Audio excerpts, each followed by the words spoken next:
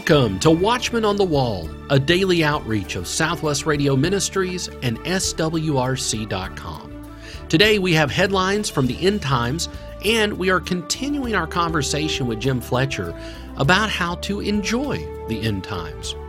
We're just 2 weeks away from our next in-person conference.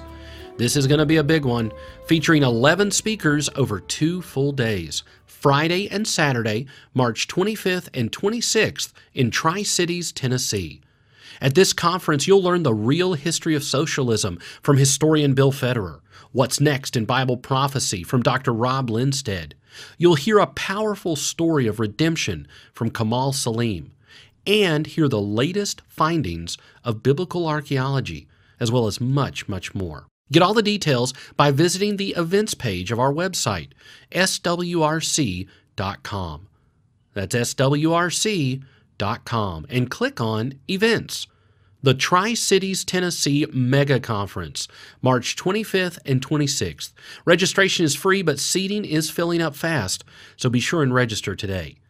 swrc.com or call 1-800-652-1144. And be sure to visit our online resource center today, swrc.com. swrc.com has over 900 items designed to bring clarity to the chaos and to help you make sense of the world around you. Books and DVDs by the nation's leading teachers and scholars: Douglas Petrovich, Jim Fletcher, Tom Horn, Bill Federer, Billy Crone, J.R. Church, and many, many others. Get these resources for you and for your church. swrc.com. That's swrc.com. In his book, It's the End of the World, author Jim Fletcher is encouraging us. Today he continues to show how relevant and true the Bible really is, and how to stop worrying and learn to love these end times. One of my mentors in the ministry was Dr. Fred Hambrick. Years ago, Dr. Hambrick said to me that one of the greatest proofs that the Bible is true was the phone book. I remember giving him a confused look and saying that I didn't understand what he was talking about. He said the phone book is full of Jewish names like Goldberg, Abrams, Levy, Cohen, Bernstein, and Roth. He said just the fact that there are Jews alive today is proof that God is real and the Bible is true. Joining me once again to talk about the Jewish people is Jim Fletcher. Jim is an author and speaker specializing in Bible prophecy, Christian apologetics, and Israel.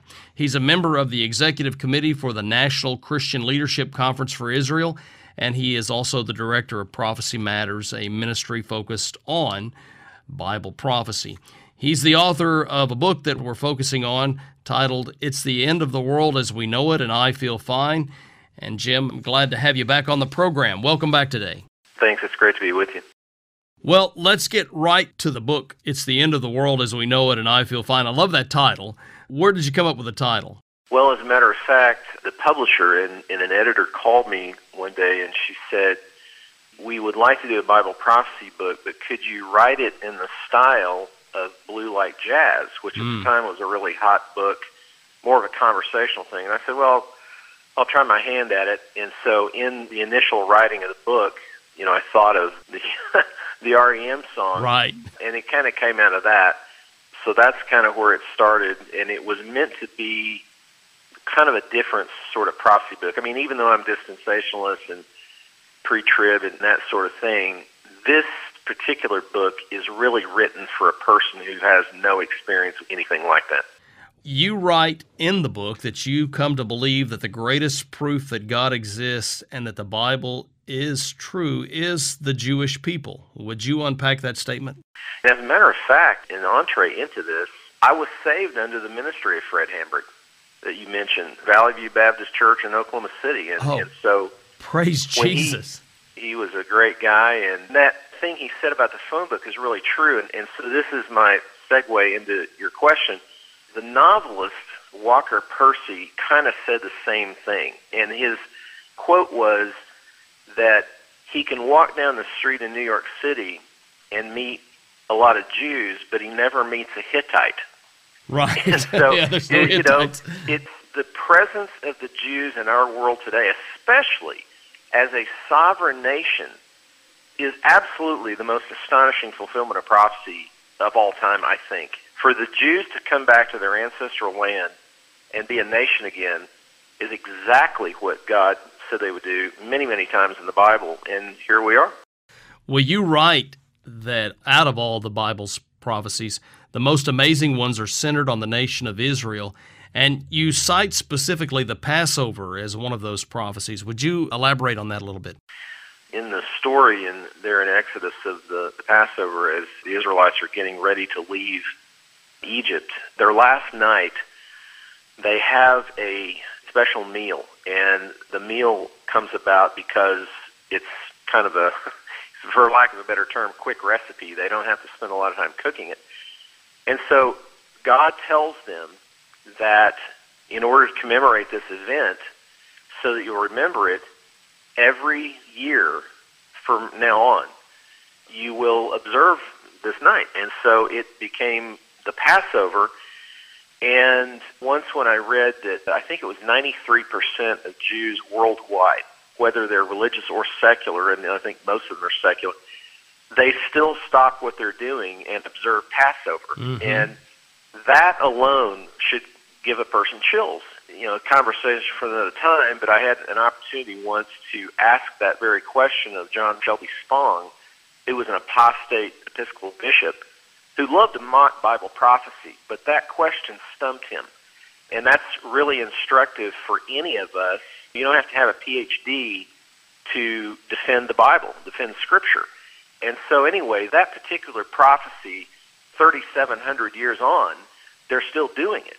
That's just incredible. Let's talk about Ezekiel 44 for a minute. And that states that the gate facing the Mount of Olives will be sealed in that particular chapter of Ezekiel, and that only the Messiah will enter it. So tell me about the Muslim Sultan who had the gate sealed and what happened concerning that gate in the 1967 Six-Day War.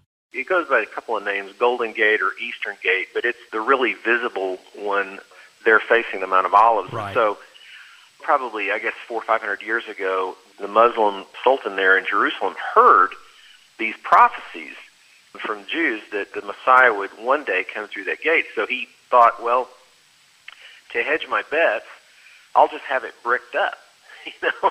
And so they had it walled up, which shows you how feeble the human mind is, that they could keep the Messiah out right, by walling in that way. Yeah. They also created a Muslim cemetery in front of it because the feeling was that he would not defile himself by walking through a cemetery. And yet, that is where Jesus will come through when he returns. And an interesting note is, if you can visit the area and you're on the Temple Mount and you walk over to that area, they have built a series of steps that once you enter through the gate, you walk up the steps and you're in the area of where the temple would be. And so they've really made the way for him. And in any event, when you look at that double-arched, sealed gate, you're reminded that that prophecy was fulfilled. And so in the Six-Day War, the Israeli paratroop brigade that was tasked with liberating the Temple Mount, the shortest route was, of course, they were coming from the Mount of Olives. The shortest route is to go through that gate. And so they had a demolitions team there ready to blow it. And a rabbi came running up screaming, and he said, no, only the Messiah can go through that gate. And so they actually, this is incredible, they actually stopped and fought their way around the other side of the city and entered Lion's Gate so that they'd preserve the Golden Gate for the entrance of the Messiah at some point. Amazing story. Well, if you're just tuning in today, my guest is Jim Fletcher, who is an expert on all things Israel, and we're offering two of his books on the subject. It's The End of the World as We Know It, and I Feel Fine, and The Last War. You can get both books now by calling 1-800-652-1144 or go to swrc.com.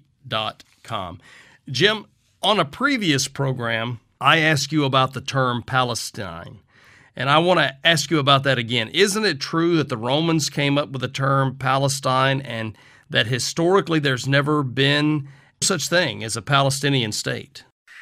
That is absolutely correct. And in fact, it's something that stumps a lot of pro-Palestinian activists, especially the ones in the church, when they hear it. Now, the Romans did in fact rename the area from Judea because they wanted to erase Jewish history. They so hated the Jews after they put down the last rebellion in the 2nd century that they renamed the area Palestina.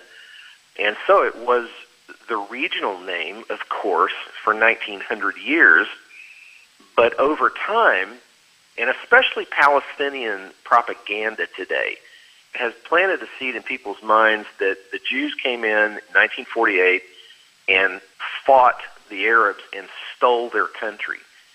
That's not the case at all. Palestine was never a sovereign nation, never had borders, never a member of the UN, never had a standing army, any of those things. And in fact, if you look at some of the attempts by the Palestinian Authority to create a history along those lines, it's pretty pathetic.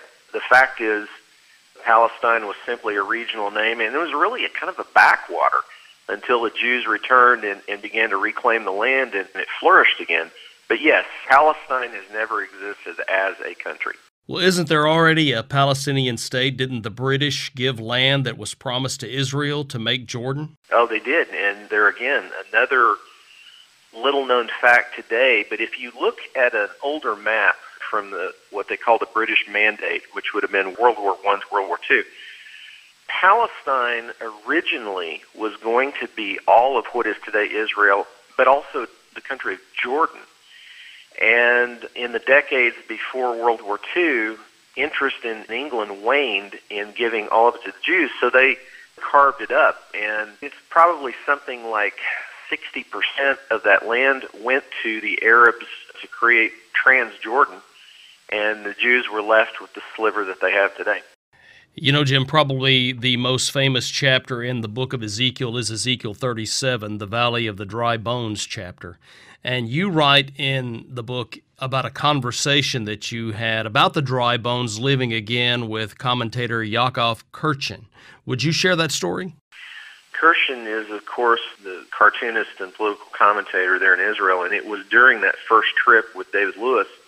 We had dinner one evening in Tel Aviv with Kirchen, and a fascinating guy, not exactly religious, and certainly not in the way that we are. However, he was absolutely fascinated by the subject of Bible prophecy because he recognized that you can't refute it. And so he said that he would often, at dinner parties and things like that, he would bring up the subject of Ezekiel 37, of how the Jews would come back and they would become once again a sovereign nation. And he said it really always caused a lot of consternation for people, especially those who did not want to be religious. And he said the fact that fulfilled prophecy basically proves the existence of God would make a lot of people angry. And so that was an interesting thing. And Kirchen was up on the prophecies. He knew them in and out. And he said, I talk to people about this stuff, and I think that it's going to cause them to say, oh, wow, God is real, and I need to be a person of faith. But he said a lot of times it's the opposite, and they just get angry by the fact that he really is real, which, again, is found throughout Scripture in itself. But, yeah, Kirchen is an interesting guy, and that was a really interesting conversation. Well, isn't it true that the scoffers that he was referring to and that you refer to in the book who deny Bible prophecy are confirming the very passages that they deny? I'm thinking particularly of 2 Peter 3, verses 3 and 4. Yeah, absolutely. And the interesting thing about that particular passage is it specifically says that the scoffers will first attack the idea of the creation accounts in Genesis. And once they do that, then they move on to attacking the prophecies concerning the return of Jesus. And that's exactly what they do today. The irony is lost on them. I think a lot of them aren't aware of that prophecy, but I actually had a conversation once with Brian McLaren, who is one of these guys. I would consider him apostate in the church, but he's a popular speaker. And I pointed that out to him, and I said, you mock the idea of the return of the Lord. Do you not find yourself in that prophecy in 2 Peter? And he was dismissive and he laughed, but I thought that it was pretty incredible that he himself was fulfilling that, and so many of them do. You dedicate the book, It's the End of the World as We Know It and I Feel Fine, to Lieutenant Colonel Jonathan Netanyahu. Now, for those who are not familiar with him, who was Jonathan Netanyahu and what happened in 1976 at Entebbe? The Entebbe hostage rescue is one that I think of it as a modern Bible story, because the Israelis undertook a daring mission to Africa to rescue some hostages taken in an airline hijacking by the PLO. And Netanyahu was the oldest brother of Benjamin Netanyahu. There are three brothers. He was the only Israeli soldier killed on the raid. But if you read the story, it's so astonishing. You cannot come away with that and not at least entertain the idea that God was with them that night. So many things had to go right. I actually interviewed a couple of the paratroopers that went, and they confirmed that. They said, we had to have 100 things go right, and if one had gone wrong, it would have all been a disaster. But it was the most successful hostage rescue, I guess, of all time. And so I began to think of it in that way, and I included it in the book because we look at Old Testament prophecies and New Testament prophecies, and we see the provision that God made for his people. But he didn't stop when the Bible was finished, when Scripture was set down. It continues to today. And you can talk to a lot of Israeli military people, and especially in a private conversation, they may not be believers themselves, but they have an awareness that something is watching over them. In fact, Ariel Sharon said that in his autobiography. He said, there's something that keeps this nation. And so the Entebbe story, I actually use it sometimes in talks in churches to illustrate that fact, that God is still taking care of his people. His enemies always go down to defeat. The book is called It's the End of the World as We Know It and I Feel Fine, How to Stop Worrying and Learn to Love These End Times. The author is Jim Fletcher. Jim, I appreciate you taking the time to be on with me again. Thanks, James. I enjoyed it.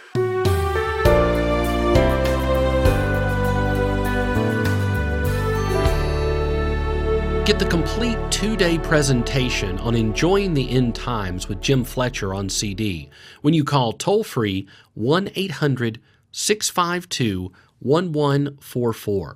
That's 1-800-652-1144.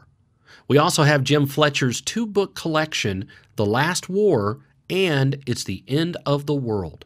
Now, both books are available for a gift of $20 or more when you call 1-800-652-1144. That's 1-800-652-1144, or you can order anytime online. Simply visit swrc.com. Watchman on the Wall is here to bring clarity to the chaos and to encourage us each day. Some of the ways we do that is with our free e-newsletter entitled A Moment of Prophecy.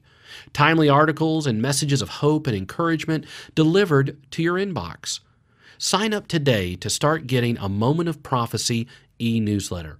Visit swrc.com or simply call 1-800-652-1144. Now let's turn our attention to the headlines from the end times with our host, Dr. Larry Spargimino, and staff evangelist, James Collins. Welcome to Headlines from the End Times. In the days of the Old Testament prophets, God said to appoint a man to stand guard on the wall. The watchman would scan the horizon for signs of danger. When an enemy was spotted making advances on the city, the watchman would sound the alarm. Each day we see more and more signs that point to the soon return of Jesus Christ. Join us now as we seek to make sense of the nonsense and sound the alarm of the truth of Bible prophecy and current events. Our first story comes to us from Washington, D.C., where Vice President Kamala Harris recently stirred up unfounded fears about abortion, claiming, quote, women will die, close quote, if the United States Supreme Court overturns or even weakens Roe v. Wade. Harris repeated her claim in several interviews, saying, quote, "I don't mean to sound alarmist. I mean this. Women will die," close quote. She repeated the claim again and again, calling it a fact. Actually, James, it's not a fact. The fact is, the problem has never been that women are dying, but since 1973, there have been 63 million babies butchered in the womb. The fact is, that is the real problem. Our next story is also a story concerning the issue of abortion, and it comes to us from Texas, where the Satanic Temple is suing the state over the Texas Heartbeat Bill. The Texas Heartbeat Bill bans most abortions in the state after 6 weeks gestation. However, the bill is now under attack from the Satanic Temple, which argues that the law infringes on the group's religious freedom by imposing an undue burden on its, quote, satanic abortion ritual, close quote. Well, I agree with the Satanic Temple on one thing. They told the truth when they said that abortion is satanic. Since Roe v. Wade became law, the United States has sacrificed over 63 million precious little children on the altar of Satan. God help us to end this demonic practice. We go to Nigeria for our next story, where armed bandits have kidnapped more than 60 worshipers during a church service and shot one Christian dead. The gunmen stormed the Emmanuel Baptist Church in the southern Nigerian state of Kaduna. The gunmen are believed to be Islamic militants who often kidnap Christians and force them to convert to Islam. This kidnapping is just another example of the persecution of Christians in Nigeria. Terrorists such as Boko Haram are motivated to kidnap males and brainwash them to become Islamic jihadists. They kidnap females and use them as sex slaves. Join us as we pray for the release of these Christians and for the end of the evil of radical Islam. Our next story comes to us from Virginia, where a parent advocacy group is slamming the largest school district in the state for administering a survey to public school children that asks them questions about sex. Fairfax County Public Schools, located just outside of Washington, D.C., allowed students in the 8th, 10th, and 12th grades to participate in a survey which probed the minors about their sex lives and gender identities. While the school district has defended the survey, parents contend that the questions are irrelevant to the school district's educational mission. Well, the details of the questions are so graphic that we will not repeat them here. Friends, this is just another reason why we believe your students should be pulled out of these corrupt indoctrination institutions and be placed in a Christian school or homeschool. In other news, it was recently reported that the Episcopal Church lost over 61,000 members in 2020 and saw a sharp decline in attendance even before the pandemic lockdowns occurred. According to data released by the denomination, Sunday attendance is now at an all-time low of 400,000. The denomination also saw children's baptisms drop from 19,716 to 7,286, down 67%, while adult baptisms dropped from 3,866 to 1,649, down 57%. The increasingly liberal direction of the Episcopal Church has prompted a considerable number of conservatives to leave the denomination. The liberal Episcopal Church has crippled itself by its woke embrace of just about everything in recent years. We report this story as a reminder that decisions do have consequences. The death knell of the Episcopal Church is anticipated, but let there be no doubt that the same decline and the same death can come to any church anywhere if they don't take care to keep biblical values and stay focused on Jesus Christ. Our final story comes from New York and is torn right out of the book of Revelation. A giant international peace and security statue was recently installed outside of the United Nations headquarters, and it's being likened to an end-times beast described in Revelation 13:2. The statue resembled a rainbow-colored leopard with wings. The statue caused such an uproar among Christians who viewed it as a representation of the beast described in the book of Revelation that it was removed from the United Nations Visitors Plaza. The Apostle John described a similar beast in Revelation 13:2, which reads, "And the beast which I saw was like unto a leopard, and his feet were as the feet of a bear, and his mouth as the mouth of a lion. And the dragon gave him his power and his seat and great authority." Also, the prophet Daniel described a similar beast as being like a lion with eagle's wings. It is ironic that this is the statue which the UN chose to represent international peace and security. The Bible says in 1 Thessalonians 5:3, "For when they shall say peace and safety, then sudden destruction cometh upon them as travail upon a woman with child, and they shall not escape." The Bible says that at the end of this age, unbelievers will ask for peace and safety, but we as Christians know there will be no peace and safety until the Lord returns to rule the earth from David's throne. That will wrap up this edition of Headlines from the End Times. For Dr. Larry Spargimino, this is James Collins, leaving you with the words of the Apostle Paul, who said in Ephesians 5:15 and 16, "See then that ye walk circumspectly, not as fools, but as wise, redeeming the time, because the days are evil." Our featured resources today are Jim Fletcher's two-book collection, The Last War, and It's the End of the World. Both books are available for a gift of $20 or more when you call our toll-free number 1-800-652-1144. That's 1-800-652-1144. You can always order online, swrc.com. That's swrc.com. As we close out another week together, please continue to pray with us as we move even closer to our goal of a new, updated recording studio. Your financial help is needed, my friends. Would you please support this project with your gift today? Please call 1-800-652-1144. That's 1-800-652-1144. Or you can give your gift online. Simply visit swrc.com. Thank you, my friends, for your support of our Studio 50 project and our new updated recording studio. All of us at Watchmen on the Wall hope you and your family have a wonderful weekend. Thank you for your continued prayers and financial support. And remember, God is still on the throne, and prayer changes things. Lord willing, we'll be right here Monday, ready through Christ to bring clarity to the chaos. Be sure to tune in on your favorite radio station or by subscribing to our daily podcast. Watchmen on the Wall is a production of Southwest Radio Ministries and is supported by faithful listeners like you. Visit swrc.com.